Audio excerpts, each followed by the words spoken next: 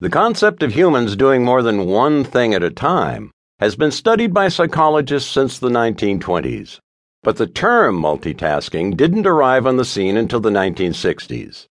It was used to describe computers, not people. Back then, 10 megahertz was apparently so mind-bogglingly fast that a whole new word was needed to describe a computer's ability to quickly perform many tasks. In retrospect, they probably made a poor choice, for the expression multitasking is inherently deceptive. Multitasking is about multiple tasks alternately sharing one resource, the CPU. But in time, the context was flipped, and it became interpreted to mean multiple tasks being done simultaneously by one resource, that is, a person. It was a clever turn of phrase that's misleading, for even computers can process only one piece of code at a time. When they multitask, they switch back and forth, alternating their attention until both tasks are done. The speed with which computers tackle multiple tasks feeds the illusion that everything happens at the same time. So comparing computers to humans can be confusing. People can actually do two or more things at once, such as walk and talk or chew gum and read a map.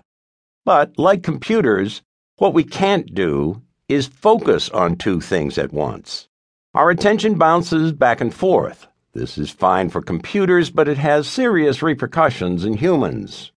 Two airliners are cleared to land on the same runway.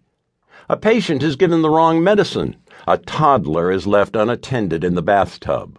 What all these potential tragedies share is that people are trying to do too many things at once and forget to do something they should do. It's strange, but somehow, over time, the image of the modern human has become one of a multitasker. We think we can, so we think we should. Kids studying while texting, listening to music, or watching television. Adults driving while talking on the phone, eating, applying makeup, or even shaving. Doing something in one room while talking to someone in the next. Smartphones in hands before napkins hit laps. It's not that we have too little time to do all the things we need to do. It's that we feel the need to do too many things in the time we have. So we double and triple up in the hope of getting everything done. And then there's work. The modern office is a carnival of distracting, multitasking demands. While you diligently try to complete a project, someone has a coughing fit in a nearby cubicle and asks if you have a lozenge. The office paging system continually calls out messages that anyone within earshot of an intercom hears. You're alerted around the clock to new emails arriving in your inbox, while your social media news feed keeps trying to catch your eye, and your cell phone intermittently vibrates on the desk to the tune of a new text. A stack of unopened mail and piles of unfinished work sit within sight as people keep swinging by your desk all day to ask you questions. Distraction, disturbance, disruption. Staying on task is exhausting.